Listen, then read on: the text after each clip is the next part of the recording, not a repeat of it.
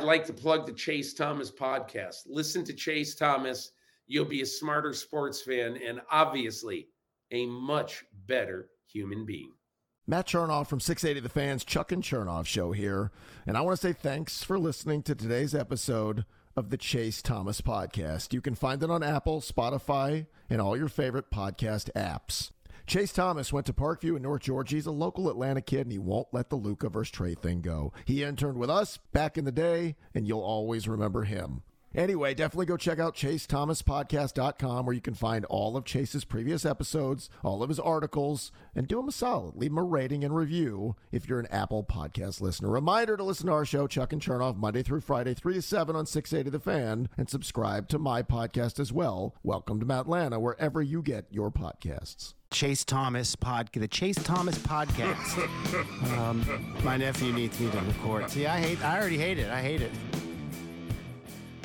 All right, hello, and welcome back to another episode of the Chase Thomas Podcast, where I'm still the aforementioned Chase Thomas, coming to you live from Knoxville, Tennessee, over there in Los Angeles, California. My good friend, fellow 49ers Hub fanatic, 49ers fanatic, just, you know me, Mr. 49ers all the time. Now, Evan Sowards is here. Evan, good evening, sir. How are you? Good. You almost said fellow 49ers fan, and then you just like stumbled No, I just did away. it on purpose. I was like, trying to get away from it. It's okay. Well, people ask me, they're like, you have a strong 49ers presence on this podcast. You've turned the NFL show into a very 49ers heavy experience because you had this great rant last week on the Niners. Like, this is kind of a 49ers adjacent podcast at this point.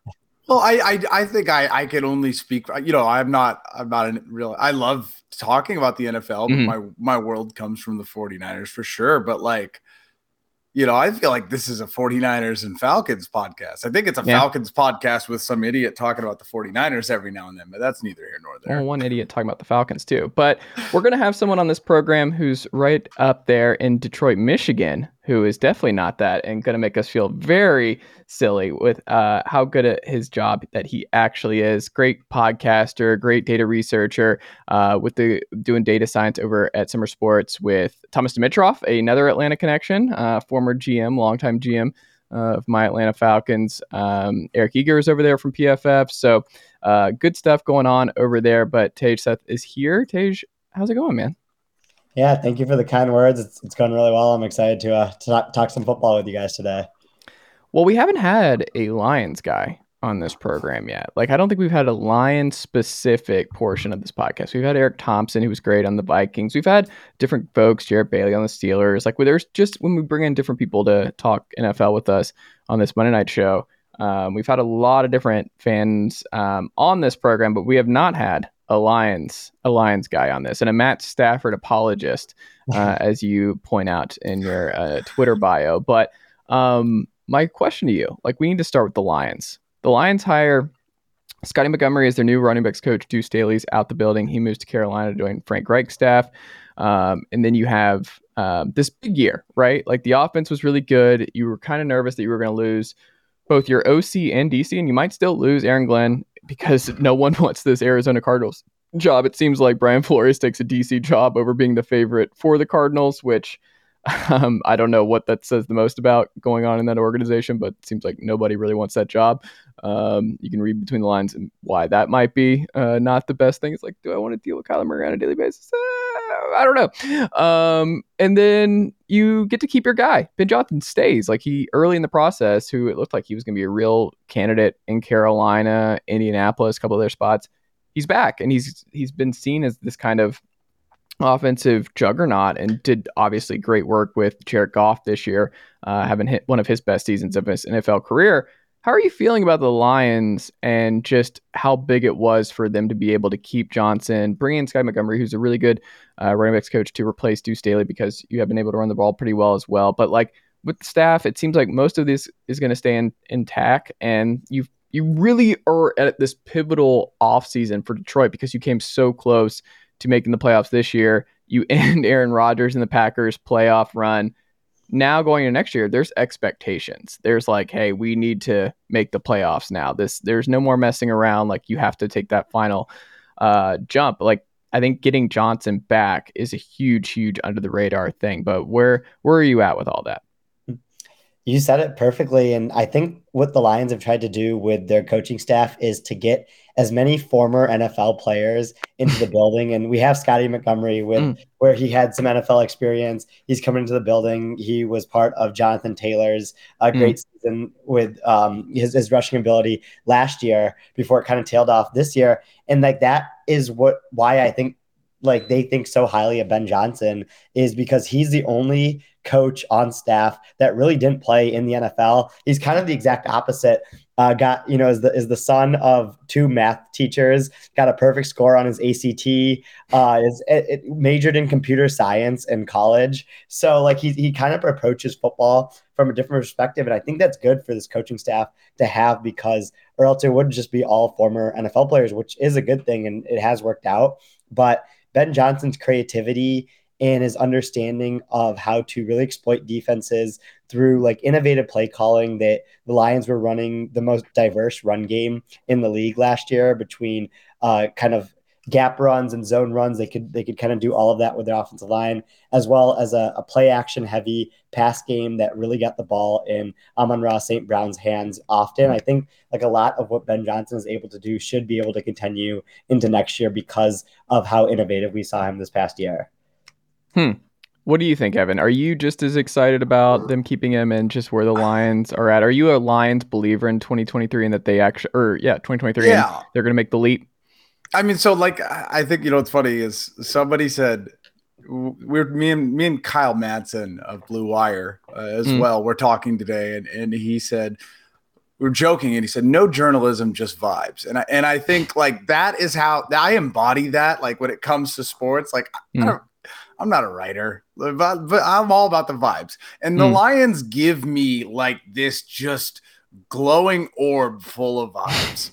And obviously Campbell is just like this exciting coach. He's super, I just love the trajectory of it. First, he starts saying all these crazy things. He's drinking like 16 ounces of espresso in a cold brew coffee cup. He's biting ankles, all these crazy things.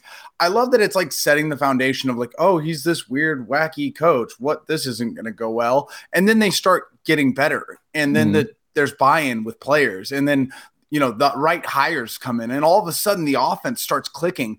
And that wide receiver, who just so happened to be coming off of a pretty bad ACL injury, didn't get to play all year. And one of the last few plays of their entire season, you see this huge potential spark at the wide receiver position. Was it Jameson Williams? It's Jameson Williams. Yeah. From, Jameson Williams, who I was super, super high on. Right. Yeah. But it just goes to show this is an offense that was already trending up in the first place. They're playing hard for this coach. They're beating the Packers and knocking them out of the playoffs. And now here's this potential powerhouse receiver star maybe that's coming through.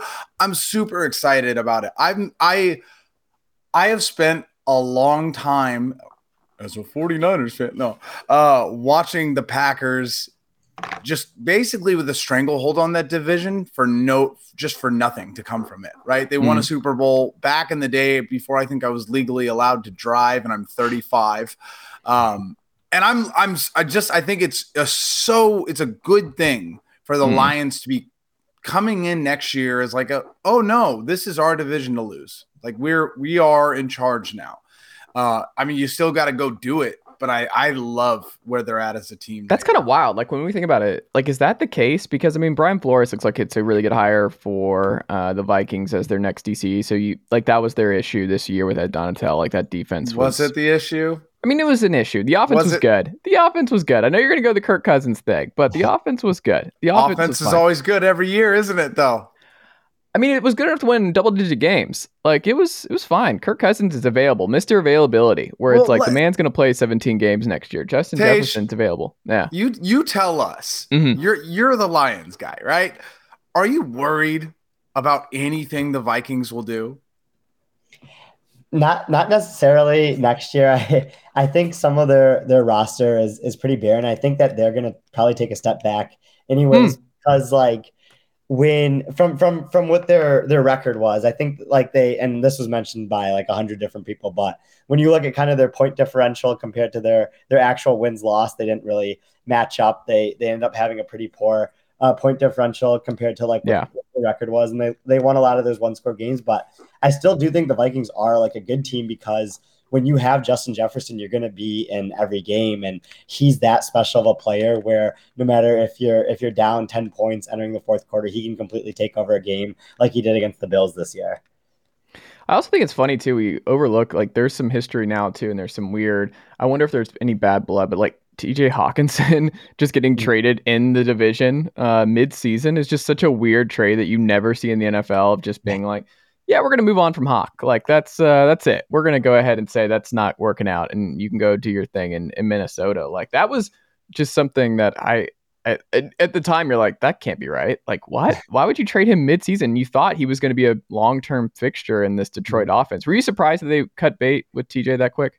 Mm-hmm. Yeah, and that was the second trade that they made with Minnesota in the matter of months. Like Minnesota let them trade up to get Jameson Williams. So it was really interesting to see two interdivision trades there. And I was surprised by that trade because I think Kwesi Adofo-Mensah, the Vikings GM, I think that there is an edge right now with signing tight ends that are, essentially putting up wide receiver 2 production, 2 extensions, because you have to pay them about $4 million less than what you would have to pay a wide receiver 2. Like the Christian Kirk contract is really infamous, but there's a lot of those contracts that these wide receiver 2s are signing that are getting pretty expensive.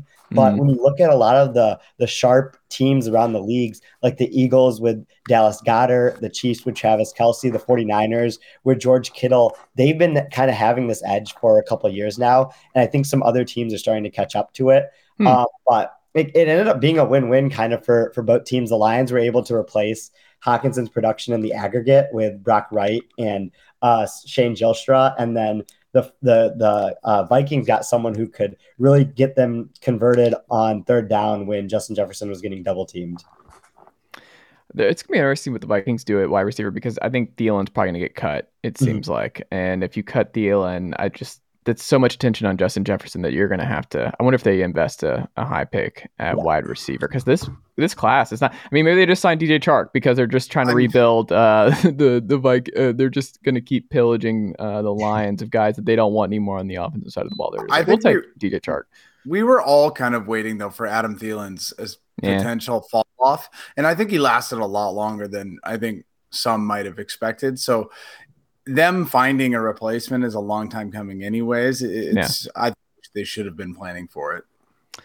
Off-season expectations though for the Lions, what would you say is the biggest things that you're expecting this team to do to kind of get them and get things in order to clear up some of the stuff that limited them in 2022 that should not limit them in 2023? Yeah, I think they're going to pour a lot of resources into their defense, and we haven't seen Brad Holmes, the Lions GM, splurge in free agency in a big way. He hasn't signed a big ticket free agent yet in his 2 years as Lions GM. But I think that might kind of break this year where they might go out and get like a true veteran on defense in free agency, like a James Bradbury, just to have some pieces there and then draft other players at that position that can kind of supplement that. Like if with the Lions 6 overall pick right now, the one that they got from the Rams, if I had to guess what position that pick was going to be, I would think cornerback. I think that is there a corner you can take that high this year though? I think Devin Witherspoon could be worth it. Is he the Illinois kid? Yes. Okay. That's high though. High for an Illinois kid. It would be high for corner. Maybe they trade back like somewhere later in the top 10 and end up taking a corner. But that's probably their biggest need. They have need at linebacker, at interior defensive lineman as well. So I think they'll also be some draft picks there. And then they also need to take some offensive guards as well. So I think those are probably the main areas of need. And then a want could be some type of quarterback in the draft if they fall in love with someone like an Anthony Richardson or a Will Levis. But there's still a lot of time to kind of see how that plays out. What does the fan base want, do you think? Like when you talk with your Lions friends and interact with folks on Twitter, do they want to take a quarterback in the draft? Do they want to go and maybe look in free agency? Like, I guess it doesn't really make as much sense with Jared Goff performing the way he did. So if you do replace Goff through the draft, and like, I don't know. Is there an impetus to do that, or do you get the sense that like Goff showed enough this past year that it's still we ride with Jared Goff, which is insane to say in 2023 with this Lions team. Yeah, I think it like 60% of Lions fans do want to ride with Jared Goff next year. And then there's probably like 30% that want to draft a quarterback. I think like if you were to kind of split the difference between it, you could draft a quarterback at your second first round pick at number 18 overall and have them sit behind Goff for a year, but you'll have to kind of see how the board falls. I do think Goff will be the week 1 starter next year for the Lions, even if they do go out and get another quarterback in the draft. Is it weird for the Lions to finally have the running back position figured out? Like, how do you as a Lions fan even, I guess, like cope with that? Because that's been like in your DNA for the last 20 years. Is like, let's figure out what's going to happen with the running back position, and you don't have to now. Mm-hmm. Yeah, no, that's a great point. I mean, I wish Stafford got the run game that the Lions ended up having this year, but it is interesting that I still think like it'll be really intriguing to see what they do with Jamal Williams. Like DeAndre Swift is a great running back, and Jamal Williams had a ton of touchdowns this year, but like his efficiency metrics weren't super great, but he's the best culture builder probably in the NFL. And I think a lot of people saw that on Hard Knocks or with the other clips the Lions are putting out. So how much they value culture will be interesting because you'll have to overpay for Jamal Williams' production to keep him. But if you value his personality that much, which they might as well, like I think it'll be kind of like cool to see like them give some money towards him, considering like how much players in the locker room like him. I mean, the one thing that I've kind of looked at with the Lions is like the offense is not something you're worried about at this point, right? Picking at pick 18, if you look back at it, it's literally, I mean, go through it. It's Jair Alexander, Dory Jackson, what was it? Marcus Peters, Calvin Pryor, Eric Reed. Like it was just all defensive backs for the most part. If you in recent memory, is there a non-offensive position or non kind of defensive back position that you think might actually make sense for the Lions? Yeah, I think like I mentioned earlier, interior defensive lineman I would probably make sense for them. They took Levi Ozarinke in the second round 2 years ago, and because of injuries and kind of like some poor play, he hasn't really panned out. So they could be looking for some type of 3 technique from that perspective because Aleem McNeil kind of has that other spot down. He was a 3rd round pick in that same draft, and he's played pretty well, but they're weak at interior defensive linemen. So I think they could go with some type of defensive tackle there. I like it. Well, Evan, your team, D'Amico Ryans takes the Texans job. So you have a DC spot to fill. You interviewed Steve Wilkes this week. Vic Fangio staying in Miami, reportedly, and we'll see what happens around the league where else. But like, what is the current status for the Niners DC search? Could they still promote from within? What do you think happens there ultimately? No, Chris Kasurek is one of the highest paid, I think, non-coordinator coaches in the NFL at the defensive line, and I think he needs to stay there. He's the best defensive line coach in the NFL, and I think just if you look at the production, especially from the types of players, some coming in from different teams, not playing well, some have left and then not played as well. He's got to stay there. That said, Ian Rappaport said today it kind of sounds like Steve Wilkes is going to be, most likely going to be a fit for that position. I personally would absolutely love that. I've kind of really spent the last few years really hesitant about these young defensive coordinator hires, just to be aggressively wrong, right? If you look at Robert Saleh and how well he did, and then of course D'Amico Ryans, who I was really worried about, right? Former player, had some background in coaching, but like obviously this was a big jump for him. And he knocked it out of the park. He was one of the best defensive coordinators, probably the best last year. Now, what I will say is the 49ers defense seems to do really well, and they seem to win whenever Nick Bosa's in the game, healthy, playing. So whoever comes in, whether it be Steve Wilkes or somebody else, I think they've got a pretty easy situation for them as long as Nick Bosa's playing. They've got to figure out the other side of the ball. Or not the other side of the ball, the other side of the line, because it was kind of a rotation with Samson Ibukam and, Jordan Is Wills. Trent Williams back? Who? Is Trent Williams going to come back? Is he back? Why are you saying that? Of course he's coming back. Okay, I'm just asking. Like, he's getting up there. Like, what if he retired? Like, what if... No. Okay, well, I will say this. I mean, I don't know if we would cover it down the road. I think it was Matt Barrows with the Sacramento Bee was talking to him and was like led the entire thing all the way. Like, well, you're getting a little old, and players at your age, when they're this age, start to think about retirement. It's obviously hard when you play 3 really long seasons because you've been in the playoffs through, blah, blah, blah. Are you thinking about it? Do you ever thinking about it? And he was just like, I mean, of course I think about it, but he'll be 35 this year. He basically was like, I'm nowhere near done, and I want to win a Super Bowl. Like that was the context of me listening to it. And then of course you just saw headlines: Trent Williams considering retiring. Like, it's not what he said at all. Not even close. But no, I think the big thing, and it's really hilarious to me, is like I said it today. I don't know if it's recency bias, but the NFL is really starting to crowd up with all of Kyle's former coaches. Like the entire, Kyle Shanahan scheme, whether it be Green Bay or Miami or the Jets or even Cincinnati, some of McVay's people, like, it's starting to fill up. And I think the big issue for me is going to be, if you lose all of these kind of coaches, obviously you're going to see leaving with D'Amico Ryans going to Houston, Bobby Slowick, they were talking about our run game coordinator going to be the offensive coordinator and things like that. I do think we're getting to a point where it's like the 49ers just keep losing coaches because they keep getting head coaching hires. Thus they take with it. It's like, that's the thing that I worry about. Can you keep the momentum going? The churn. When you have all of that coaching talent leave.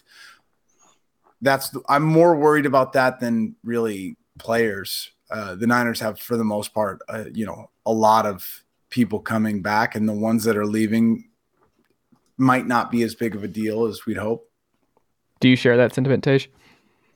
I think that's a really good point. But I do think it is a testament to Kyle Shanahan's ability to kind of find these coaches. And he's had a really good track record of finding both offensive and defensive coordinators that have gotten a lot of success in San Francisco, and then that's led to a head coaching position. And so I do trust that he's going to be able to do that again. But I think something we eventually saw with like the Patriots, for example, was like there becomes a point where they're like it's kind of been drained completely. Like all like this kind of like nucleus of talent that you have does become drained. But when you're going after someone like Steve Wilkes, like you mentioned, like I think that would be kind of a home run hire, because that defense played really hard and well for him when he took over as head coach with the Panthers, and he's shown to be a really good defensive mind. I don't know if he'll be able to replicate what D'Amico Ryans was getting, because D'Amico Ryans was probably the best defensive coordinator in football this year, but he still has a ton of talent to work with between the defensive line, the linebackers, and some of the secondary pieces that they have there as well. So I would be kind of interested to see how that plays out. I want to know, like, this is like a different take than I guess y'all would know, because like me being a big Tennessee guy, obviously, like I watched Steve Wilkes' defense get absolutely eviscerated by Tennessee 2 years ago. He was the DC at Mizzou, and he's been good everywhere defensively, right? Like the Carolina guy, like the defense are good. That Mizzou defense was horrific. Like Tennessee ran for like almost 400 yards, like right up the middle. Like the whole week we were like, this is what's going to happen. Tion Evans and Jabari Small is going to run it right up the Mizzou defense. Like they fired their defensive line coach after that game. Like it was so bad. Immediately after, it was like, all right, changes have to be made, because like Tennessee dropped, I think it was 60 something. Is this just a way for you to bring up a Tennessee game? The way, this is my thing. It's like the Steve Wilkes thing where I'm like, I don't understand why he had that blip. Like for whatever reason, the Mizzou year was terrible, and I don't understand why. I would love to hear his take on it. Like I want Steve Wilkes to tell me what happened that year. Let's just realize that it's Mizzou, right? Like the talent level there is not exactly going to be otherworldly, right? And Tennessee's they put out guys like William Moore, Falcons legend, safety from 20 years ago. The one thing I do want to say, and I before we get away from it, which I think we might be soon, is the 49ers have shown, and I think it's very important that, a lot of people are like, oh, well, the minority hiring is just like, oh, the interview process. They're just interviewing these people just to check the box for the Rooney Rule, et cetera, et cetera. I think Kyle, John Lynch, and Jed York deserve some credit too, are doing a really good job of showing, like, not only is it a good idea to hire minority coaches, but right now they are dominating the head coaching hires. And in fact, it might just show like how much teams have done a poor job in recent memory of realizing the potential there. Even like Anthony Lynn, right, who is probably going to be going to either a head coaching job eventually or maybe going to become a defensive coordinator soon.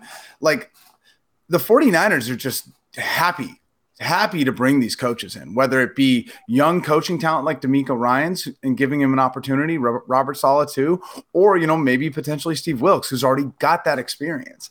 And they're over here benefiting for it. We traded a bunch of picks for Christian McCaffrey, right? We traded a bunch of picks for Trey Lance. But if you look at how many draft picks they have had this year, last year, and they'll have next year because of the comp picks, some people are like, oh man, maybe is it kind of weird that are they doing it for the comp picks?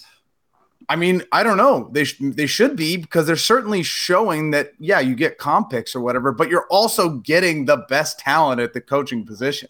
Yeah, and it's also, you're getting the comp picks because they're good at their job and they are getting picked up to go to be the head coach at Houston. So it's like one of those, yeah, you're getting the comp picks, but it's like they're not doing it for the comp picks. It's just a result of hiring well and finding talent and giving them opportunities, and then they get a bigger opportunity elsewhere. Like, that's the goal.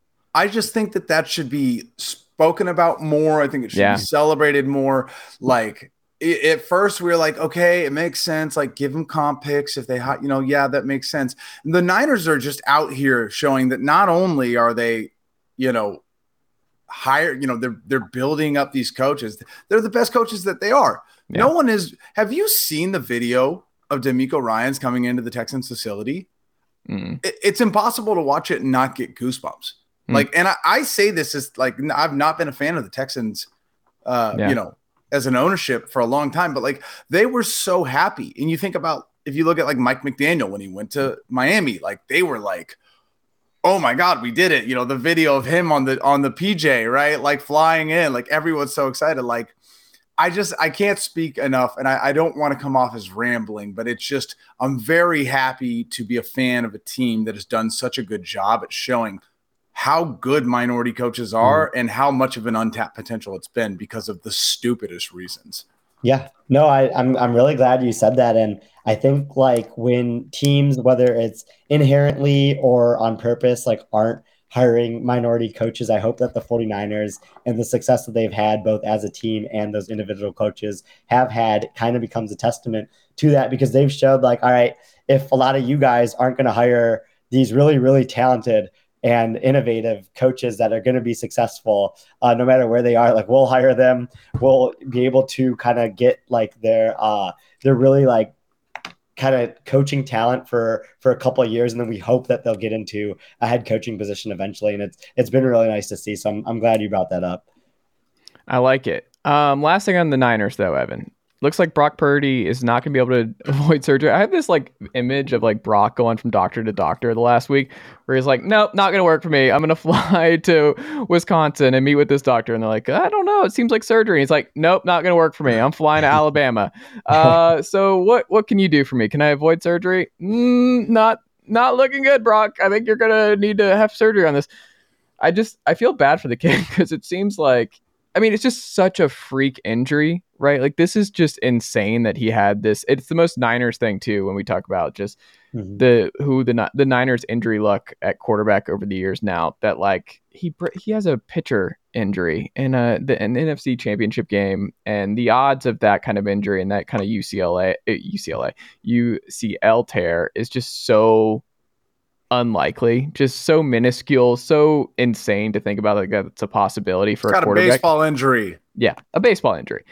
like, what happens now? 6 months out, it looks like minimum. It's like 6 months he's gone. And then it's like the rehab, it seems like it's going to be, you have to be very careful getting him back on the field and getting him souped up. It's like, this is now Trey Lance's show. And you heard Lynch talk about him and Kyle at that press conference. I was watching that, I guess, last week now, where it's Trey Lance's show. And they're like, he has to stay healthy and prove to us that he can stay healthy, essentially. And you're like, man, I am so curious to see what happens this summer and this spring. But Trey Lance, there's no excuses now. Like, you have no competition. There's no Jimmy Garoppolo. They nipped that in the bud. They're like, he's not back. Brock's like, he's on the shelf. This is your time. Like, this is only you. You have to stay healthy. You're going to have the full opportunity to do this. Sucks for Brock, but I mean, this is it for Trey Lance, right? So first off, I don't know if it's my innate like need and desire to defend a 49ers quarterback because I've been doing it since Alex Smith. But I will not be changing my ways here. Mm-hmm. I don't know who the hell John Lynch thinks he is saying he's got to show us that he's been healthy. Like, he got a little ding last year when he had to come in because Jimmy got hurt. And then he plays one game in a monsoon, literal monsoon. And the next game snaps his ankle in half because you ran him down the middle of the field. Like, does Brock Purdy need to show that he can stay healthy now because he ripped his shoulder? Like, I don't, what is that? Does Nick Bosa have to show that he can stay healthy because of the ACL tear? Like, what was the point of even saying that? It's an absurd thing. I never liked in the first place that the players were like, like the report came out from Matt Mayoko that the players will be upset if it's not Brock Purdy's show. Like, listen, I was just as happy as everyone else watching Brock Purdy do things that I've never seen done, breaking all likelihoods of no reason that should have ever been able to be accomplished by the last pick in the draft. I was overjoyed. It was incredible to watch. It was one of the most exciting things as a 49ers fan, as an NFL fan, that I've seen in a long time. It doesn't get better than Mr. Irrelevant playing really well in his first year and winning playoff games against the Cowboys. You know what I mean? Like, so I love to see that. But at the end of the day, I also want Trey Lance to get the shot that he deserves, right? Rightfully so. You drafted him knowing it was going to be a long approach. You weren't going to start him right away. You wanted to give him the year off. It's not his fault that he snapped his ankle. Like, what is he supposed to do? Is there a workout for that? Is there a stretch for that to make 300-pound linemen falling on your ankle not break it in half? Like, is he supposed to drink more milk? I don't really. So, like, listen, I would love, if Brock Purdy was healthy, I would love to have that position. When, before he got injured, that's what I was like saying. I was like, what I want is both QBs to be healthy, quarterback competition in camp, best quarterback wins, right? If it ends up being a Matt Flynn, Russell Wilson scenario and Brock Purdy beats him out, awesome, great. It'll be great for our cap space. But, like, that was what I wanted. And I think you're right. I think the longer that this news has gone with Brock Purdy not deciding whether or not he's going to have surgery, just guarantees to me that he's going to have Tommy John surgery, which is a year, basically, straight up. I mean, I just don't see him being physical. Like, I don't know. No, but I mean, not us though. Like, literally, it's Tommy John surgery means you're out a year. Like, that's pretty much what everyone has said. And from there as well, right? Like, a lot of people are like, oh, I got Tommy John surgery and my arm feels great, right? Some had said it even felt better. Pitchers had said that their arm felt better. But the arm strength does take a hit. And Brock Purdy never was a cannon of an arm in the first place. It's a really bad situation for a really good story. I don't know if he goes in with Tommy John surgery. I don't know how it's like I said, it's just if not. It's Tommy John, he's gone all next year. But if they do the other thing, which has also been reported, it's like if he can avoid it, he gets like an internal brace, which I don't really understand. And it's just like self-healing or whatever. But like, if that was going to happen, they would have done that already. I think you're right. He's been going around trying to get second opinions because everyone is like, dude, your arm is ripped in half. Like, you need surgery. Yeah. So, Trey Lance is supposed to be torn UCL. Like, I don't know. Trey Lance not good. said he's going to be healthy for OTAs and camp. Yeah. But that's not going to be enough, right? So I don't want Josh Johnson. Like Josh Johnson, listen, man, thank you for your services. You've been signed by the 49ers 674 times. I think that needs to be the last time. Okay. We were happy to have a fourth string quarterback there because it was necessary. But now you got Jake Haener, the Fresno State legend, the Mr. Next Brock Purdy. I think he was the MVP in the Senior Bowl this week. I know he looked good. He looked good. A lot. But here's the thing about that. When people do this, it drives me nuts because they do the thing where who's the next Brock Purdy? Okay. The thing about Brock Purdy was no one saw Brock Purdy coming. There's no who's the next guy. Like the whole point of this is that it happens very rarely and it just pops up where it's like Mr. Irrelevant became a great player. Like there is no next Brock Purdy. Like, it's going to be another 20 years. I will say this. It is impossible to have there be another Brock Purdy, but it is not impossible to recreate the situation because the situation has not changed. They will still have Deebo Samuel. They will still have Brandon Ayuk. They will still have George Kittle. They will still have Trent Williams. They will still have Kyle Shanahan, right? Christian McCaffrey. Sorry, listen, man, I'm still getting used to that one myself. But those players are still there. That offense is still there. I think the offensive line is going to get better, right? Those are some young players in there this year. So I do think that I said it myself. I think they should take with one of their third-round comp picks, they should draft a quarterback. Bill Belichick drafted a quarterback every year that he had Brady, basically. So I don't see anything against that. I'm just kind of worried about like what you do. Like you got to bring in someone off the street. I don't want Sam Darnold on my team. What do you do? I don't know. I think they're going to draft somebody. I'm going to guess what they would draft you somebody. do? I mean, they're I don't know. What do you think, Tej? Yeah, I mean, first of all, I really enjoyed that discussion from you guys. And I think, your knowledge on the 49ers is really interesting. And I think I would roll with Trey Lance as QB1 next year. But like Jacoby Brissett is going to be available and could be like really good in that offense, especially if he played like he did with the Browns this year or some type of journeyman like that. So I think that's like the direction I would go with if for backup quarterback, where you can kind of get a quarterback that's okay with being a backup, but has shown like an ability to be pretty efficient in other systems before as just kind of like a fail safe there in case like the whole Lance experiment doesn't work out. I think the 49ers were going to pursue Brady if he was available. Yeah. And so that kind of put some foil in their plans there. So I think someone else that they can have just in case the whole Lance thing doesn't work out. Interesting. I think your point about Brissett's actually really smart. I hadn't personally thought of that yet. But if you're Brissett, that's probably best case scenario, right? Yeah. You're like, I can beat Trey Lance out. Mm-hmm. And you're like, why wouldn't I want to play with all these players and Kyle Shanahan? Like, that's probably a situation where you're like, get me in there. Yeah. Mm-hmm. I agree. I like it. Well, we'll see. A lot of offseason. We'll see how the Niners approach the draft and all that good stuff. But it will be interesting nonetheless, because if nothing else, there's one thing we can count out with the Niners. It's that their quarterback situation is always going to be interesting in the Kyle Shanahan era. Never a dull moment with the Niners.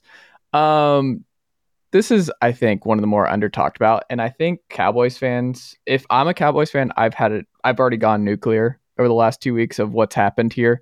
Kellen Moore mutually agrees to part ways with the Cowboys, immediately picked up by the Chargers to take over that offense with Brandon Staley in LA and work with one of the best quarterbacks in the NFL right now, Justin Herbert.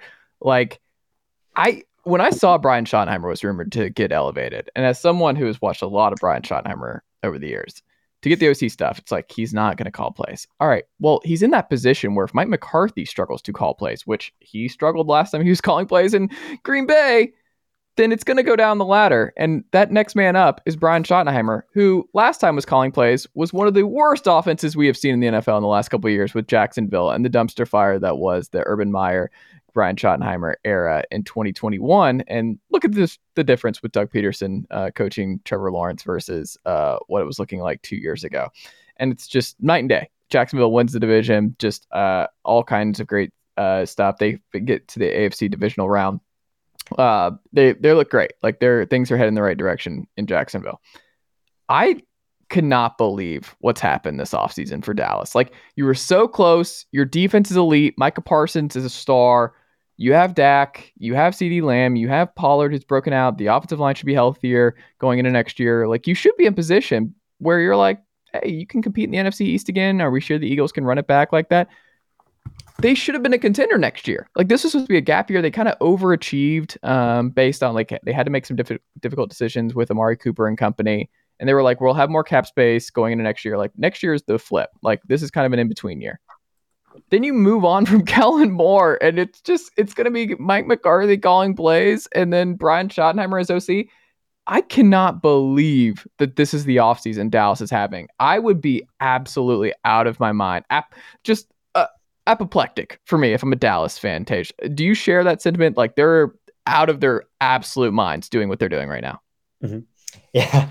I like how you laid that out. I think I liked Kellen Moore. I thought he was creative. I thought from like an efficiency standpoint, their offense ranked really highly every year. He even got some juice out of Cooper Rush when he had to play.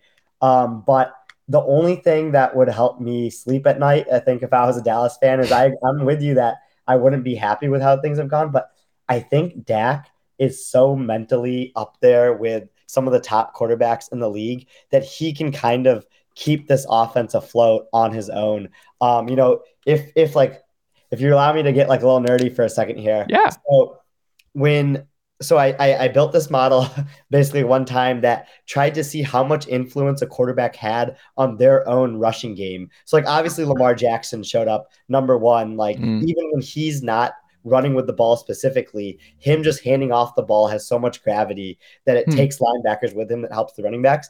Dak was number 2 on this list. And when I kind of went back to see what made him so successful, he's at the line of scrimmage more than almost any quarterback in the league, switching protections, killing plays and audibling to other plays. And he kind of does so much from a mental perspective that I think that it makes his offensive coordinators look better from time to time. And that could help Brian Schottenheimer and Mike McCarthy call plays here in Dallas, is that Dak is pre-snap so mentally good that it can kind of like smooth over some of the bumps that Dallas might have next year as they transition. But do you think that's ultimately what happens? That they're okay and Dak does just he's good enough and smart enough as just a offensive mind and quarterback that they don't take a major step back? Or are you betting on a major step back and that McCarthy's fired and Dan Quinn's the head coach for the Dallas Cowboys in 2024? Yeah, I don't think it'll necessarily be a major step back. I mean, with Dak, their offense was very effective this year, and it probably won't be as much next year. But if they do kind of fix some of their issues, especially getting a second wide receiver in there, that can really make a difference if they choose to spend a high pick on that or use some of the salary cap that they might get from a Ezekiel Elliott restructure or cut or something. Like, I think that there are paths for this Dallas offense to stay at the same level or get better. It's just probably less than a 50% chance because of some of the moves they've made, like you mentioned. I just don't see Listen, guys. Listen. This is Evan's Super Bowl right here. He loves nothing more than the demise of the Cowboys. It is the most Cowboys thing ever. I don't want to just be this loud, eccentric person every time like a subject comes up about football. Like, that's not my goal. But like, literally, this is so exciting for me. Brian Schottenheimer is was a coach for the Seahawks. Right, he's been bad everywhere he's gone. I don't know, was it someone from the Ringer? I think the other day. Oh, Roger Sherman, yeah, Sherman posted like how he's just been bad everywhere he goes, and it's the most Cowboys thing on earth to have a young former quarterback come in, be an offensive coordinator, immediately find success. Obviously, it's not perfect, but they find success. Like you said, they're doing things with Cooper Rush, Obviously, there was wins there and there was things to build off. And what do? They get rid of him. He immediately gets hired. And then they bring in an old, washed coach. Like, it's just, if I didn't hate the Cowboys so much, I would feel bad for their fans. but it's impossible to feel bad for their fans. But really, I mean, I think Tage has like more optimism than me. I don't even know that I don't think a wide receiver 2 is going to fix it. You couldn't bring in a clone copy of CeeDee Lamb. I don't think that's going to fix it. Like, they have a lot of things that they have to figure out with Zeke. Are they going to cut Zeke? What do they want to do? The offensive line is getting older. Like, the defense is obviously their strong suit, right? Being able to have Micah Parsons is like that foundational piece in the same way that Nick Bosa can be. But listen, when the defense is good, fix the offense. And that's not how you fix the offense. It's funny, like what Connor Liv say on Twitter said, quote, Dak having to spend 2/3 of his career with Scott Linehan and Brian Schottenheimer as OCs makes me want to vomit. That's just where Cowboys fans are at the moment. Like, just right. not great. The Super Bowl, though, is happening this Sunday. Very excited about that. Super Bowl Sunday is here. Kind of weird not having any football to watch this weekend, and just kind of you feel like you're missing. Like, I would check and be like, oh, this is weird. Like, it's just the Pro Bowl does not count. I did not watch 1 second of the Pro Bowl. I will not be watching the Pro Bowl. Not my jam. Although I do think that what they're doing is better. I didn't watch it either. It's just not for me. It's not. I don't know. It's just I'm not the target. I'm not the target audience. I got Mayor of Kingstown to watch. I gotta watch Mayor of Kingstown, which is an absolute banger of 40 minutes every single Sunday night on Paramount Plus. It's my jam. Hold on, is that the Hawkeye show? Yes. Maybe shout out to him. I hope he's Jeremy Renner show. But that's it's I know fantastic. It is so much fun. I'll watch anything Taylor Sheridan puts together. Like, I'm gonna watch it. Like, it's gonna be a banger. But I am curious. Let's start here. The stats that have your attention, Tage, going into this game. What is the stuff that you've outlined, that you've kind of run the numbers on, you've been thinking about, that stand out the most to you with the Eagles-Chiefs Super Bowl matchup? Mm-hmm. Yeah, the first one would be how the Eagles' third down sack rate and just their pass rush in general is like leaps and bounds ahead of the rest of the league. We saw this most recently with how often they got pressure on the 49ers, but this has been a season-long thing. And the Chiefs' offensive line, from an interior offensive line perspective, their center and their 2 guards are really good and have played well this whole year, but their tackles have been susceptible. And we all remember the Super Bowl where the Buccaneers pass rush that was as good as this Eagles pass rush kind of took apart the Chiefs tackles and made it a really tough day for Mahomes. And that's what I'm going to keep an eye on the most in this game, is how the Chiefs end up kind of making sure that doesn't happen again. Like, when that game happened and that Super Bowl happened, the Chiefs kind of vowed that this would never happen again. And they made moves accordingly so, and got offensive linemen in there through the draft and through free agency. And it's worked out. Orlando Brown. Orlando Brown. But Orlando Brown and Andrew Wiley haven't played particularly well this year, I think. And so I think that there's going to be a decent amount of 12 personnel from the Chiefs in this game. Travis Kelce, I don't know if you can count him as part of the 12 personnel since he's basically just a big receiver. But I think we'll see a lot of Noah Gray, a lot of Blake Bell, some chip help, Isaiah Pacheco staying in to block more often than he's kind of going out into the flat, just to make sure that pass rush doesn't get there under 2.5 seconds, because that's the path for the Eagles defense to really stop the Chiefs in this game. So you're more concerned about the Chiefs stopping the front seven of the Eagles more so than Chandler Jones disrupting Jason Kelce and the interior of the Eagles offensive line, because we saw it last year with Aaron Donald, where he just absolutely wrecked the Cincinnati offensive line and really shifted that game in a multitude of ways. And I think it's fair to say, like, he got robbed of a MVP in the Super Bowl last year. I know you're a big Stafford guy, but I think Aaron Donald and what he did in the Super Bowl played a big role in the Rams ultimately winning there. But I guess just because we just saw Chandler Jones do it again, and he's got, 11, 12 sacks this year. And Chris Jones has just been awesome all season long. And I'm very curious to see how he navigates the best offensive line he'll have faced this year, right? Mm-hmm. Yeah, that's a really good point. But what I kind of come back to is that defense is a weak link system, and offenses have control over who they can target and who they can devote resources to. And I think the Eagles will devote a lot of their resources towards Chris Jones and kind of pick apart some of the other weak links like the Nick Bolton kind of led linebacker core that the Chiefs have, or some of their secondary pieces like the rookie starting on the outside. And when you look at the Eagles, the really interesting thing about them is they have the largest spread of their neutral game pass rate of any team in the league. So they vary their neutral game pass rate the most of any team in the NFL, and they can kind of pick and choose which games they want to be heavy run, heavy Miles Sanders, Jalen Hurts design rush games, or games where it's AJ Brown just dunking on people 30 yards down the field, Devontae Smith over the middle of the field, catching passes for first down. So I think the Eagles staff, their coaching staff and kind of their analytics team is so smart where they might be able to just pick and choose their spots in this game to try to mitigate Chris Jones. That's interesting. I mean, your guy got involved. Brandon Ayuk predicted the Chiefs will expose the Eagles. Evan, do you agree with your guy Brandon's assessment there? So, I mean, the Chiefs have always been the team that I was most terrified of, and that's just because of Patrick Mahomes,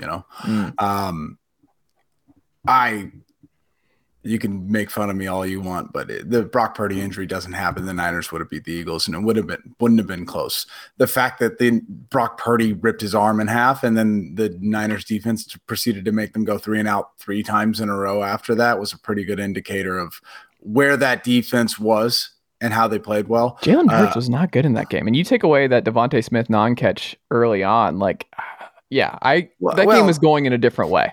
I mean, if you look at they had 3. So the one thing I will say was their short yardage goal line rushing was pretty effective, right? Because when they got there, even though they got there because of mistakes by the 49ers, whether it be fumbles or penalties, whatever, when they got there, they were able to punch that ball in. Now, is that a matter of trying to keep up the momentum after your quarterback just got injured? Is it a matter of trying to keep up the momentum with everything that's going on? I don't know. But I think the Chiefs can see there's a little bit in there to watch and see kind of how do you get this right when you play the Eagles. The Eagles are a really good team. They've got a really good defense. But I am not trying to be a homer. I genuinely thought the 49ers were a better team. And I think they were. I think the 49ers thought that too. Based on Brandon Ayuk saying that, it seems like the Niners came away from that thing. And that's why they're so frustrated at the end, where it's like, if we have a healthy Purdy, we win this game. 100%. And I think it was obvious. And the Niners are a second half team all year. They had been, and they were playing really well against them in the first half. I do think that would have happened. But to answer your question, I thought that the Philadelphia Eagles and the Niners had a lot of similarities when it comes to the defense, the offensive weapons, things like that. And I think the Niners were a better team. And I was still worried about Patrick Mahomes and the Chiefs. So I'm still taking the Chiefs. I think it'll be a good game. But I have a very strong feeling that the Eagles are not going to win this game. And they have all the ego in the world, all the confidence they have. It feels like in their head, they've already won it. And just the way the fans talk about it, the way the team, the coach, everyone involved, they're like, oh no, we've won the Super Bowl. And I think the Niners had a little bit of that when they played the Chiefs that one year. We all saw how that happened. Patrick Mahomes is the best quarterback in the NFL, and we haven't seen anything like him since Tom Brady, and it's not even the same. They're just both really good. But the nature in which Patrick Mahomes is very good is insane. And the fact that he was able to do what he did, last week on essentially a high ankle sprain, which is supposed to take you out for weeks and months, right? It's terrifying. And now he has 2 more weeks of rehab and healing. So I'll be taking the Chiefs. And if I do, I will be the most miserable human being on earth. For as long as possible, yelling at anybody that I can remotely see wearing green or from Philadelphia. On the flip side, though, if you had to outline, Tej, how this game is won by the Eagles, how is it won? If you had to say this is why the Eagles beat the Chiefs. Why do you think it, like, your clairvoyant hat on right now? Like, how do they ultimately beat them? Like, we were talking about this on the pod next Monday. What happened? Yeah. First, I think, again, like what I was mentioning earlier, I think their pass rush gets home often and early and kind of puts the Chiefs into a hole. And like kind of getting from that, if the Eagles go up early in the game, I do kind of think that they have a better chance to win than most teams when they get a lead in a similar situation, because the Eagles are set up so well to play with a lead. They have one of the most efficient rushing offenses in recent NFL history. It's up there with the 2018 Rams and the 2016 Falcons and some of the really, really good rushing offenses that we've seen lately. So they can kind of control the game from that perspective if they have to. And then we've also seen Jalen Hurts ranks top 5 in expected points added per play when playing with a lead this season, but ranks below average when not playing with a lead. So that when the Eagles are in situations where you don't have a tell of if they're going to run or a pass, they have been really, really good in those situations. And I think that kind of speaks to the testament of how well their offense is schemed up, alongside with what Hurts is able to do as a rusher, what the other running backs have been able to do from a rushing perspective, and then Dallas Goedert, A.J. Brown, and Devontae Smith being so good after the catch. And I think all of those things together will kind of come together for the Eagles to win this game. And another kind of angle on that would be if they, and it's, it's easy to say like if they get turnovers, but especially if they get interceptions, and they've had the tendency to do that this season, I think if they're able to pick off Mahomes, especially in the first half, that could be another way or path that they end up winning this game. So it sounds like we might know pretty early on who's going to win this game. Like if the Eagles are up 14-0 after the first quarter, it's like, oh, they're going to sit on it, and the Chiefs are kind of going to get the life squeezed out of them from this Eagles team. But it's like if the Eagles jump up, or if the Chiefs jump up early and they surprise them, and Hurts has a bad fumble or something and off an RPO, and like the Chiefs are up 14-0, you're like, oh, this is over on the Chiefs side of things, because they're going to run it up, and Jalen Hurts is not going to play well from behind in this one. Is that kind of where you're at? See, I think so. And I feel more confident about if the Chiefs go up early that they should be able to hold on to the lead. But Mahomes might just be that good where even he's able to come back against this Eagles team that basically no one's been able to come back against when Jalen Hurts has been starting this year. So I don't know. I think like everything I think I know about football and like all kind of like the rules or the paths that we see, like Mahomes breaks all of them. So yeah, we'll have to see when it actually comes out on Sunday. Listen, man, the 49ers had a pretty good defense in 2019. I think we can all agree on that. And their data has never been more important than it is right now in 2023 when it comes to the NFL. But there's no way to quantitate what is Patrick Mahomes. And the fact that I am even able to say this and talk about this without crying is impressive, because like I said, Patrick Mahomes will break your heart. I promise you.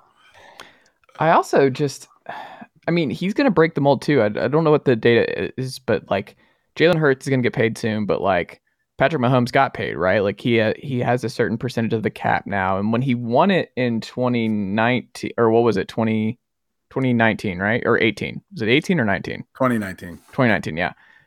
The contract extension had not kicked in yet, right? Like he was still on that really good rookie contract as a quarterback. We just don't see this very often anymore. Like Stafford just did it this past year with Los Angeles and what he was making with the Rams. But generally speaking, you don't see it. Like Joe Burrow was in the final group, and he obviously not making that big money yet. And then Jalen Hurts, and then Brock Purdy. And then Trey Lance, if it had been Trey Lance, was not in that group either. So we don't see this very often from these quarterbacks, where it's like Dak, the Cowboys are running to this, where it's like we paid him a lot of money, and it's like it just gets hard. It gets significantly more difficult to win when you have to pay the quarterback what you have to pay the quarterback around the league. And the Ravens have put it off for as long as humanly possible, because they know what's coming when they lock in Lamar Jackson long term and everything else, and they're already struggling to get enough help at the wide receiver spot around him. I don't know. I think it'll be interesting to see if Mahomes can pull it off and this group can pull it off, especially the year after making a tough decision on Tyreek Hill and just being like, we have to move on from Tyreek, and we're gonna be fine. We're gonna reinvent our offense. But like Mecole Hardman's out, he's on IR. They won't have him. They were having to use a special teamer at wideout in the slot this past or 2 weeks ago now. And I'm very interested to see what ultimately unfolds, but it seems like you're leaning Chiefs. Like I'm saying Chiefs probably 34-20 Chiefs. I think they win a little bit comfortably here. Do you share that sentiment, Tej, or are you going to pick the Eagles? I'm leaning Eagles right now. Okay. But I mean, it's so tough, I think, to pick this game. I just think that the Eagles roster is so stacked that they should be able to kind of win this, especially like with all the stuff that we were just talking about. But I don't know, maybe I'll flip as we get close to the game now that I've heard your guys' opinions. And I respect both of you and how you kind of approach evaluating football games as well. So that's not locked in. But right now, if I had to pick, like gun to my head, I would take the Eagles. Yeah, and don't get me wrong, I completely understand that pick. Like that roster is one of the most stacked rosters we've seen in a Super Bowl for a long time. It's definitely the better roster, top to bottom. The Eagles. It's so funny. I just feel so dumb just saying. I'm like, I just don't see Mahomes losing to Jalen Hurts. But like, I don't see Mahomes losing to Jalen Hurts in the Super Bowl. I think Jalen Hurts is an awesome story. I love Jalen Hurts.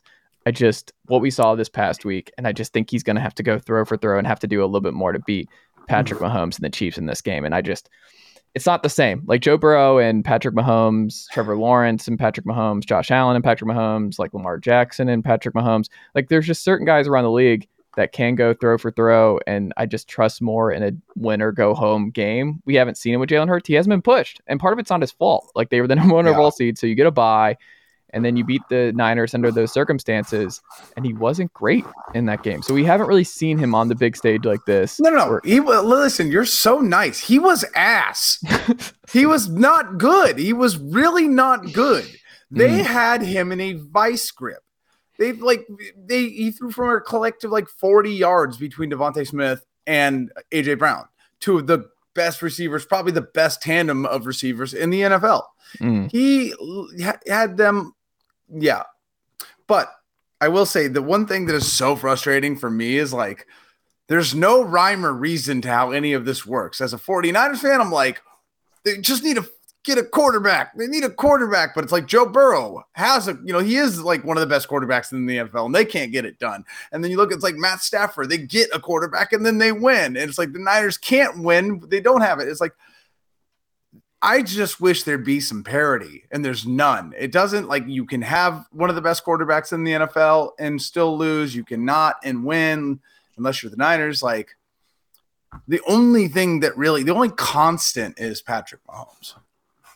And I think basically every Super Bowl participant or Super Bowl winner for at least the past 5 years either has a Hall of Fame quarterback that's towards the end of the contract extension that they signed. And that way their cap hit is lower relative to the league. Patrick Mahomes is the 5th highest paid quarterback in the league this year. He's not the highest paid, right? Because of kind of the way they spread out money in his contract. Or you have a quarterback on a rookie deal or some type of deal like that. So that's kind of what it is. That's why if the Chiefs end up winning the Super Bowl, I think a Super Bowl winner hasn't won taking up more than 13% of their cap. That's what and in a while now. And Mahomes took up 17%, right? So that would kind of break the mold. And so I agree with you.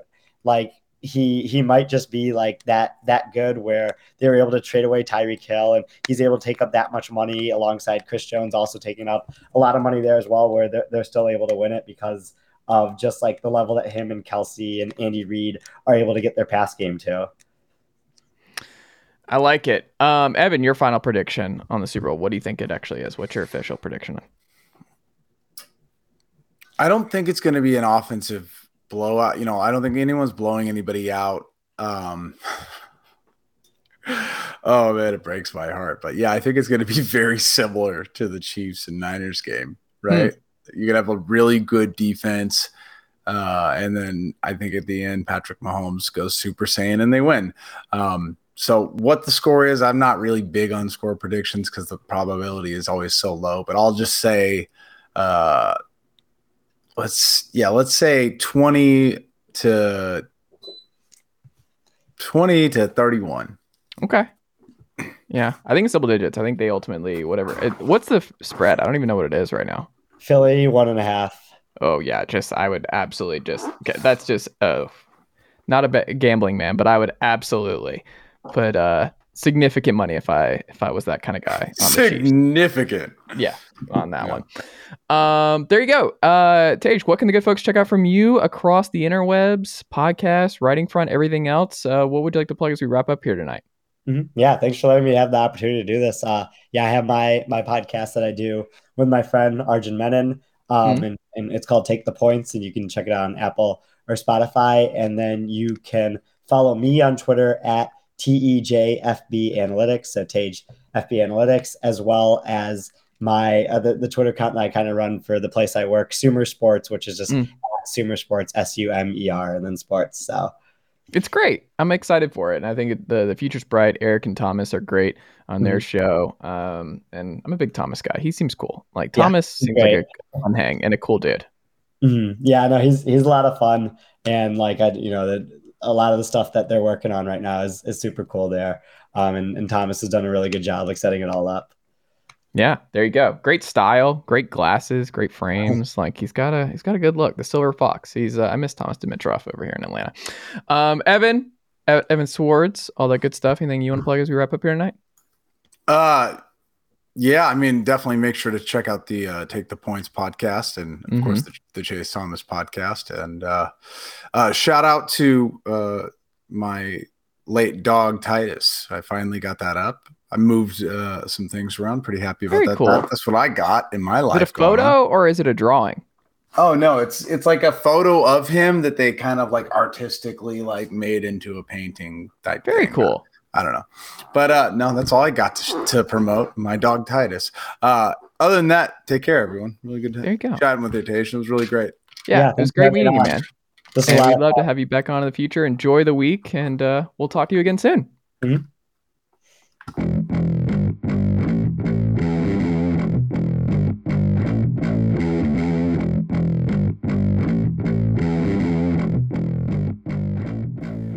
All right, we're back here on the Chase Thomas podcast, where I'm now joined by a first timer. He covers a team that was really good as I was growing up, and just it's been a little bit more rough in my late 20s and early 30s here. But San Antonio Spurs, it's all about Victor Wembanyama. It's all about Victor Wembanyama right now. I assume for Spurs writers, Spurs staffers, Spurs front office folks, Spurs fans, it's like the bottoming out has happened, where it's like you were a contender, and then you make the Kawhi Leonard trade, and then DeMar DeRozan keeps this thing kind of afloat, where you're a pseudo playoff team, and then it gets a little bit worse and a little bit worse, and now you're at this full-on rebuilding stage, what we haven't seen in so long, and it's just kind of wild to see where the Spurs are. I do a double take sometimes when I'm doing my daily just check-ins in the standings, and you're like, man, it's just so weird to see the Spurs at the bottom of the Western Conference. It looks wrong. But here to talk all things Spurs, we got Noah Magaro-George. Noah, good evening, sir. How are you? I'm great. I'm ready to talk about the Spurs. I'm excited to talk to you about some basketball. So thanks for having me, and I'm really excited to get this thing on the road. Absolutely, absolutely. Well, the first thing I want to ask you about, Noah, is in terms of on the court, what would you say has been the best thing about the Spurs strictly on the court? None of the draft stuff, none of the off the court stuff, just like what you've seen through 50 or so games this year, right before the All-Star break. Like this has been the most encouraging thing about the way the Spurs have played this year. Definitely. So I think a lot of people look at this team, whether you're, a diehard fan or you're a casual fan, or maybe you're just an NBA fan and you don't care about the Spurs. You look at the record and you go, wow, this team sucks. They're not good. They're not fun to watch. I had no interest in a 14, 15 win team. But I think the thing that's easily discounted is the way in which they have tanked. It's, to me, very unique compared to other teams. You look at teams like the Thunder a year ago, the Houston Rockets, the Pistons this year, who they're losing on purpose. They're not putting out functional lineups. They're not really trying to do anything except get a top pick. And while that's the Spurs' goal, right? They're trying to get that lottery pick. They're trying to win the lottery. They want Scoot Henderson or a Victor Wembanyama. They have fielded lineups that are trying to win, that are competitive. Most games, they are in the game for 1, 2, 3 quarters, and then they kind of fall apart in the fourth quarter. They're the worst fourth quarter team in the NBA. So I think just watching them foster development rather than just say, go play and do whatever you want. And there's actual structure and you can see that development. It is tangible on a nightly basis from guys like Keldon Johnson to Malachi Branham to Devin Vassell, who's out right now, but has been really great this season. I think that's been the best thing because it's not just them going out there and giving up. It's them trying to win and Coach Popovich still trying to hold these, 19-year-old, 20-year-olds, early 20-somethings accountable, which I think is really great for their development and their long-term outlook. So that's been the best part of the season for me. What is Keldon Johnson's ceiling? Now that we've had a couple of years, have you adjusted? Do you feel like you have a pretty good idea of like where we're at with Keldon and what he can fully be? Is it fully maximized for you as to what he is? Do you think the staff has a pretty good feel in front office at this point, or do you think there's still untapped potential with him as a bigger star than maybe some folks maybe were like, oh, it's a possibility, but it's kind of changed to more role player type vibes with Keldon? I think fans, for the most part, like Spurs fans, they've kind of had Keldon Johnson kind of like shoved down, their throats and kind of thrust in their face because he's kind of the de facto face of the franchise now that they don't really have a superstar, an all-star, or anything like that. But to be completely honest with you, I've been watching Keldon since he played at Oak Hill High School. I watched him at Kentucky. I've watched him in the G League. I've watched him with the Spurs. He's a solid player, but in my estimation, just from all the tape that I've watched on him, the numbers, he's not a good defender, and he's probably like your third to fourth best player on a championship team on the offensive end. So he's a guy who can't really create his own shot that well. He gets downhill and he's good at attacking the rim.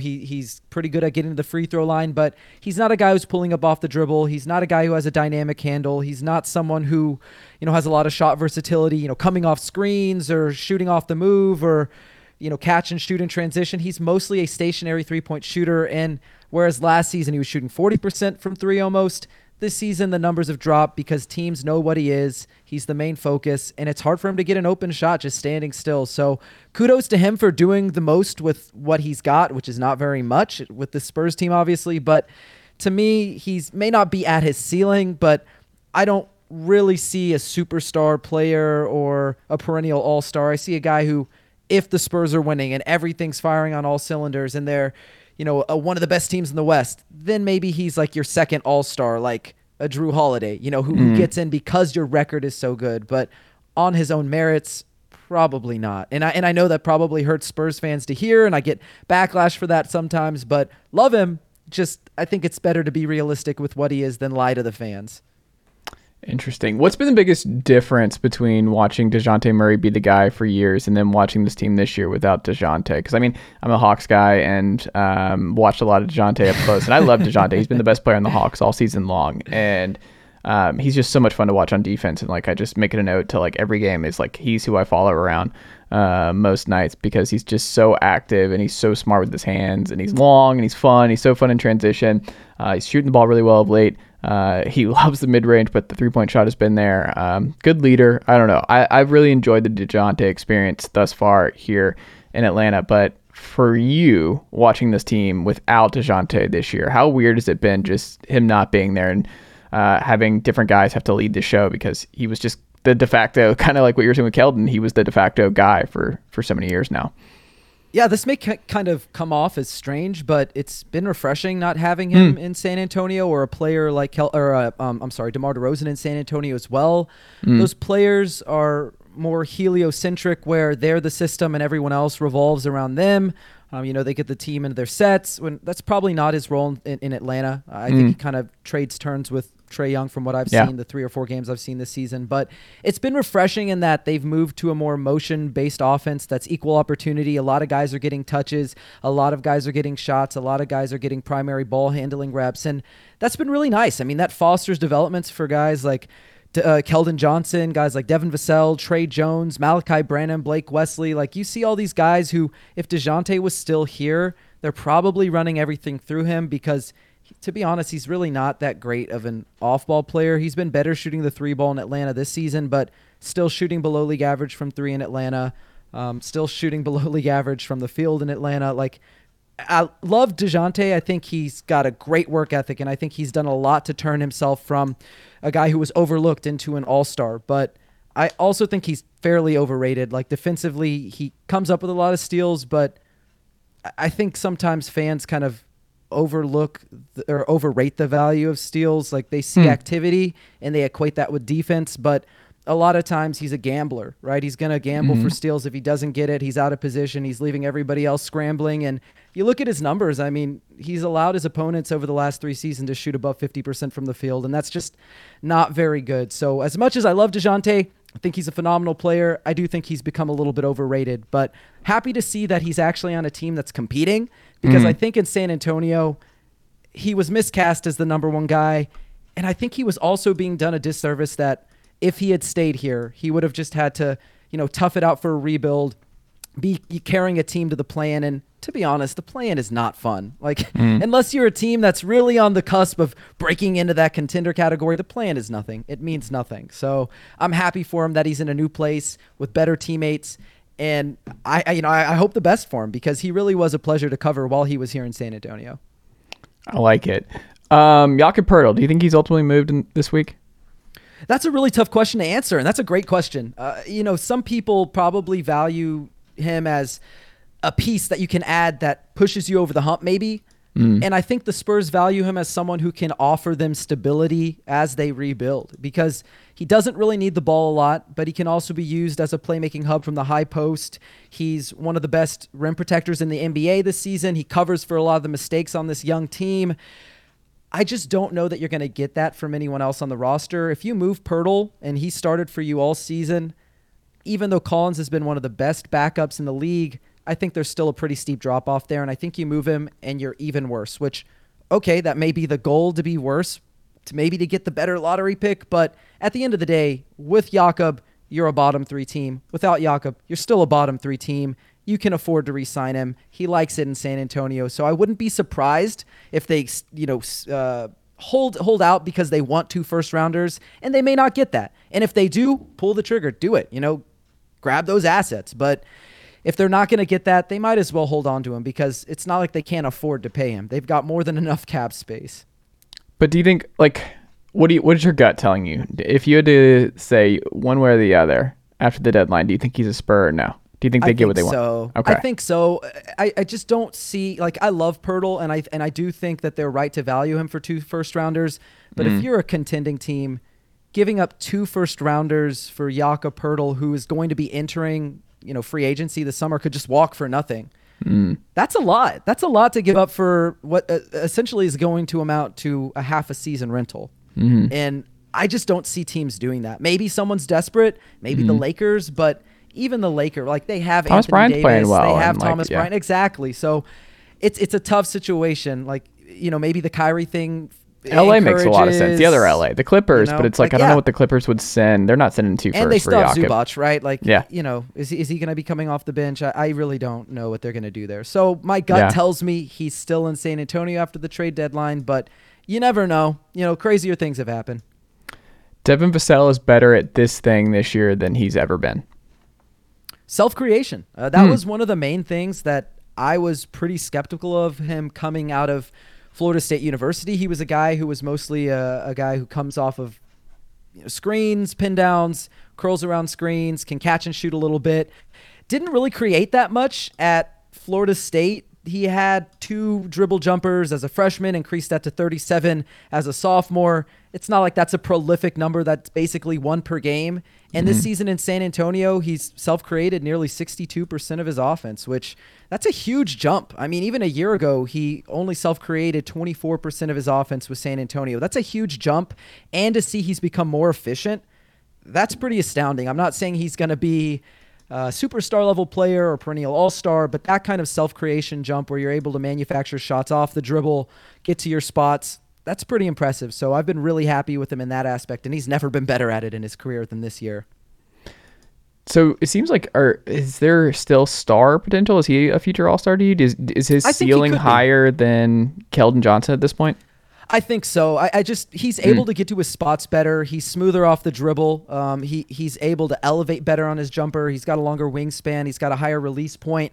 I think the last piece of the puzzle for him is maybe if he's to enter that all-star territory, he's going to have to start knocking down threes off the dribble. It doesn't have to be, at a Dame or Steph or, Anthony Simons level or something like that, but just a couple of game, and also figure out how to get to the rim more often. Because right now he finishes decently at the rim, but that's because he picks his spots. He only attempts about 2 shots at the rim per game.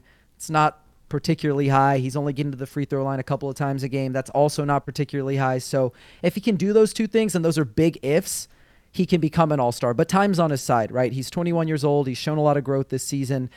Unfortunately, he's injured, and he won't be back until after the all-star break, so we'll see if he picks up where he left off. But I'm fairly optimistic for his outcome to be an all-star, fringe all-star level player. Do you think Pop sticks around longer if they end up landing Victor? Wow, yeah. I would say probably so, because that sort of expedites your rebuild. Even if they land Scoot Henderson, who's also a generational talent in his own respect, I could see Pop sticking around. But that being said, he probably might stick around either way. He's been kind of reinvigorated by being able to coach the young players. He's talked about it with the media where, with Timmy and Tony and Manu and Bruce Bowen and all those veterans who were, either all-stars or all-NBA or all-defense caliber players, you don't have to do a lot of coaching up. You run sets, you ask them to do their job, they lead by example. But I think the thing that he has really mentioned, as he just has loved it this season, is being able to have these, as we mentioned, 19-year-old, 20-year-old, 21-year-olds, 22-year-olds out there who need to be coached up, who are learning the X's and O's of the game, who are learning the ins and outs of the game, who need to be, kind of brought along slowly. And he enjoys that process of being able to coach them and coach them hard and teach them and hold them accountable. And he's just been a different guy, where it seemed like in years past he was yelling at guys and he was yanking them off the court and he was frustrated after losses, to now he's kind of come to terms with the losses and he understands that this is a process and he's enjoying being around the younger players. So, either way, I kind of think he's going to be here for a couple more years at the very least. It sounds kind of like Belichick, where Belichick post Brady, people are wondering if he was going to move on. It's like, I don't know. I feel like some of those guys, the way they're wired, like Nick Saban, people are like, oh, when's it? It's like, this is what they do. Like, this is what this guy does. He's always done. And it's like, I don't think they're looking forward to retirement. I don't think Pop strikes me as someone who's just looking forward to life without basketball. It gives them something to do. It gives some of these guys something to do every day. Exactly. And, I don't like diving too much into, people's personal lives and speculating, but, his wife, Erin, passed away a couple of years ago. His kids are grown up. They have families of their own. If he's done with basketball, if I'm him, what do you do, right? Like, what are you doing if basketball's been your whole life and your kids are adults and your wife has passed away? Like, this is a staple of your life now. It always has been, but now so more so than ever. So I could see him sticking around. And on top of that, even if he doesn't want to coach, like say he becomes like Phil Jackson, where he's just not able to travel anymore, I still see him being heavily involved in the front office. Yeah, he's 74 now, so we'll see. I'm trying to think who would be the oldest in NBA. He is. He became the oldest coach in NBA history 3 years ago, and he's just added upon that record year after year after year for the last 3 years. So I thought he might be done a few years ago, because he made a promise to DeMar and LaMarcus that, I'll stick around as long as you are here, and then they were gone. And he still stuck around. So it just doesn't feel like he's leaving anytime soon, which, of course, I'm fine with, and I'm sure Spurs fans are fine with as well. If you had to guess who his successor is at this point, who would you guess? I try to be as unbiased as possible and remove myself from like any fan biases, but the Spurs fan in me, having grown up in the city and been following the team since I was a child, wants to say Becky Hammon. Her contract will eventually run out with the Las Vegas Aces, but right now I think the most realistic person is probably Brett Brown. He's been Pop's buddy. He was a former assistant with him back in the day. He's been a head coach. He's led a rebuilding process in Philadelphia that's, not led to titles, but it definitely led to playoff appearances and deep runs in the playoffs. And, the players really respect him, and he's been a big part of the developmental process for these young guys. He's come in early with them, and he's worked with individual players. So I could see him taking over, because it's just really tough to see, is it going to be Darius Songaila? Is it going to be Mitch Johnson? Is it going to be Bill Self was the rumor forever, on, right? And then it's like his son's now. Isn't his son the G League coach? No, they moved on. Oh, okay. So he's not the G League coach anymore. So, okay, so he's definitely out. Bill Self is definitely not going to be that. And he has a lifetime contract with Kansas, right? Obviously that ends when he wants it to end. Right. But if you're Bill Self, you got a fantastic program at Kansas. I would milk that as long as I could because that's a great gig. Becky Hammond will be the best story, though. I think Becky Hammond. Think she would. And I wonder too. I mean, I guess we'll see what happens with Ime. Like, because Pop talked about him and being close with him. I wonder if he's brought back to the staff next year if he doesn't get a head coaching job. That's a really great point, too, because I know they had just asked Coach Pop, some of the Boston media and San Antonio media, when they played the Celtics about, what are your thoughts on Ime? And he was like, I'm not going to go into personal life, but I will tell you I respect him. He's still a friend. We talk regularly. Yeah. I know he's a great basketball mind. So I could see that. Even Will Hardy, if maybe things don't work out in Utah. But I think the Jazz have a good thing going there, even though they're not a great team. But he's really helped them, I think, exceed all expectations. And he's done a really good job in year one. They're in a rebuild. They're starting this. I don't think the timelines match. Yeah, exactly.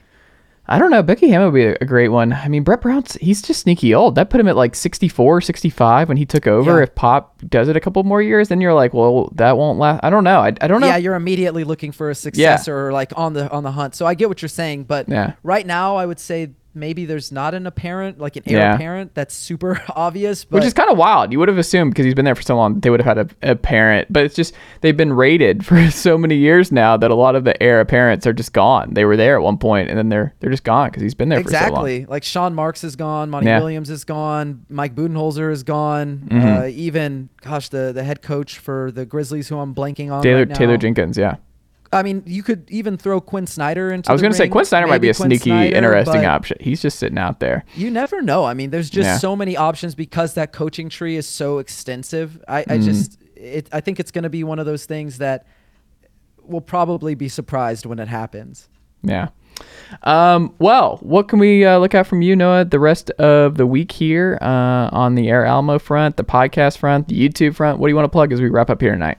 Yeah, well, first off, I really appreciate you bringing me on. As far as plugging stuff, I just became the editor-in-chief over at Air Alamo, so I'm still getting acclimated over there. We've got a bunch of Spurs coverage, from game day coverage to pregame coverage to analysis to trade rumors and all sorts of hypotheticals over there. So check us out there. But as far as the podcast, that is on hold until we kind of finalize things. But Alamo City Limits, that will be the podcast. We're moving from SB Nation over to Fansided. And you can check out my YouTube channel. It's just my name, No Magaro-George. We're doing some film study stuff over there. So really enjoy doing that. Hope to get to that soon, as soon as I really get settled in with Air Alamo. But again, thank you so much for bringing me on. I had a blast talking Spurs basketball, and I hope you enjoyed it too. Absolutely. Well, good luck with the merger and all that good stuff, and I'll have you back on soon. This has been Ingram, radio voice of the Atlanta Braves, and I'm here to tell you that you've reached the end of today's episode of the Chase Thomas Podcast. As a friend of the podcast, I'd like to say thank you for listening to today's episode and hope you return for the next one. To show your support for the program, tell a friend or coworker or even a family member about the program. And if you're an Apple Podcast listener, leave the show a rating and a review. It goes a long way. That'll do it for me. But don't forget to listen to myself and the rest of the team at 680 The Fan and the Braves Radio Network this season. Go Braves! Chase, I think I'm going to hear more about you. I really do. I think you've got a way about you that you're interviewing, your pleasantness, you're smart. So I think I'm going to hear big things about you.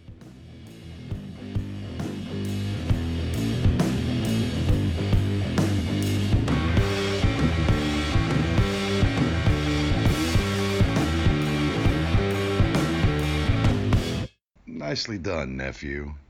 Chase Thomas Podcast. Hell yeah.